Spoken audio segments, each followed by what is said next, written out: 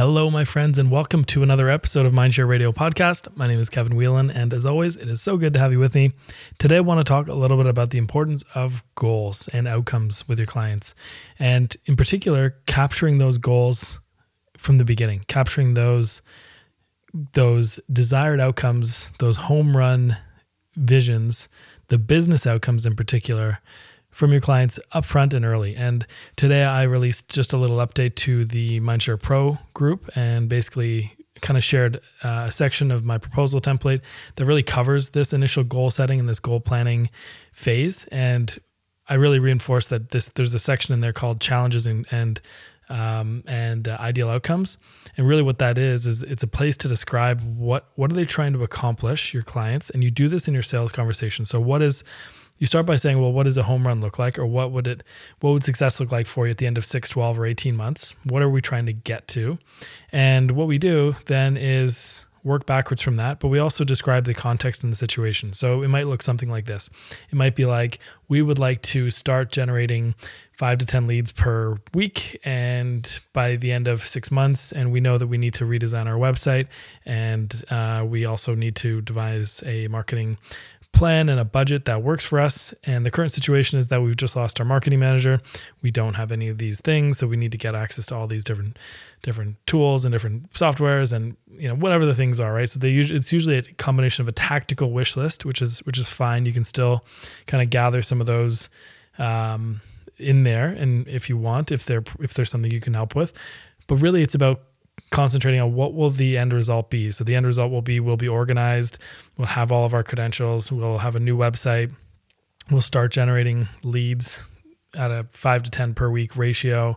Currently we're at 1 to 2, whatever those numbers are. And then ideally you're focusing on the business outcome. Now the business outcome isn't just that, we've accomplished X number of tactics.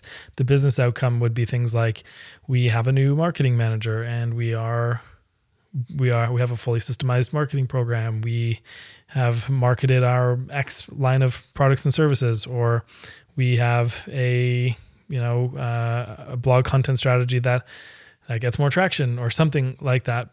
That last one might not be super great, but really it's about what are we trying to accomplish, whether it's profitability, increased revenue, leads, basically something measurable, tangible, as an outcome. Not so much we accomplished all these little tactics, although that's fine to include in there, but really it's about what is the business outcome. And you do this for a few reasons. Number one is that it allows you to anchor the price of your services against the value of the outcomes that you're creating. So if someone wants to say, we want to better be able to track our analytics so we can make good decisions, there's a lot of value in that you can speak to when you're making your proposal. If they say something like, we want to hire a new marketing manager because last time we hired someone, we had to fire them, and that's really messy and not fun. Well, there's a lot of value and lost time associated with that. And as you go through these outcomes, you're able to kind of associate a value for it roughly, so that it becomes kind of a no-brainer. So that with you working for X $1,000 a month, you're able to help them get here. And if we accomplish that, or even if we get anywhere close to it, the value is just above and beyond by a significant margin. So it allows you to justify the price of your proposal against the value of achieving those outcomes. It also makes your proposals feel more personalized. So, much of what I do is I do productized consulting, meaning the scope is pretty fixed, the outcomes, the challenges are pretty fixed. However, the client doesn't always see themselves perfectly within the confines of your productized service. So what you want to be doing is asking them, well, here, is writing at the very top of your proposal, what are your goals? What are your challenges? What's your current situation? And that way it's always there and always steady, and they can see themselves really clearly in it. So they know that the problems and the outcomes that they're trying to accomplish, because it's written there in black and white, and they're agreeing to you working on achieving those outcomes. And that's kind of basically they look at that and then they're like, yeah, that's exactly my situation. Those are exactly my challenges, and those are exactly the outcomes that I want. Nothing major is missing. Great. That's what it's really there for, so that it feels highly custom for them. What else? So it lets you keep your clients focused throughout your engagement on those goals, that they started in the beginning. So that they stated in the beginning. So if they start kind of saying, well, let's start doing this other thing, you could go back to those initial goals and say, here's what we set out to accomplish, and here's what we're working on. Are these still your goals? And if not, do we need to try to include more into those goals, which could impact some timelines or some scope or some resources? But let's just get clear on what your actual goals are. Let's include that in the list. Let's throw that into your Trello board or what have you, to a place where you're tracking these goals. And that way, at least you can keep people on track. So as shiny objects come around, you can kind of go back to these goals and either keep everyone focused on it, or direct people, or kind of direct people on how you're going to incorporate these additional scopes into your program. What else? So if the other thing, and this is probably one of the biggest things, is that if the client kind of comes to you 2 or 3 months in and says, hey, we're not doing all these tactical things, or I want to do all these weird tactical things, publish on LinkedIn 5 times a week, whatever. You can kind of say, well, which goal does this align to? Or how does this map to the goals that we've defined and created in the outcomes? Because in order to achieve those, this is the typical way that I want to achieve them. The tactics that you want to do, or maybe even the things you think we should be doing, don't always necessarily align with those, especially because oftentimes your client will want to jump to tactics, but really they should be focusing on how do we get to know who our best client is? How do we set goals around achieving or reaching those best clients? And then how do we kind of build the business around that? And that's kind of where you want to say, these are the goals that we'd set into play. Here's what we're working on now. So if you're misaligned or dissatisfied, we need to go back and figure out, are these still your goals? Otherwise, I can only help you accomplish those goals the way that I know how. And a lot of that is just being a consultant as opposed to an order taker. But occasionally you'll have a client that's all over the place and trying to lead the engagement, when really that you should be the one leading the engagement, because they're hiring you to get a business outcome, not to just take requests and to implement whatever they come up with. Otherwise, you're not a consultant, you are a agency or something, freelancer doing execution work. So, that's kind of the main difference here. So you really want to kind of have these goals really clearly defined as the North Star.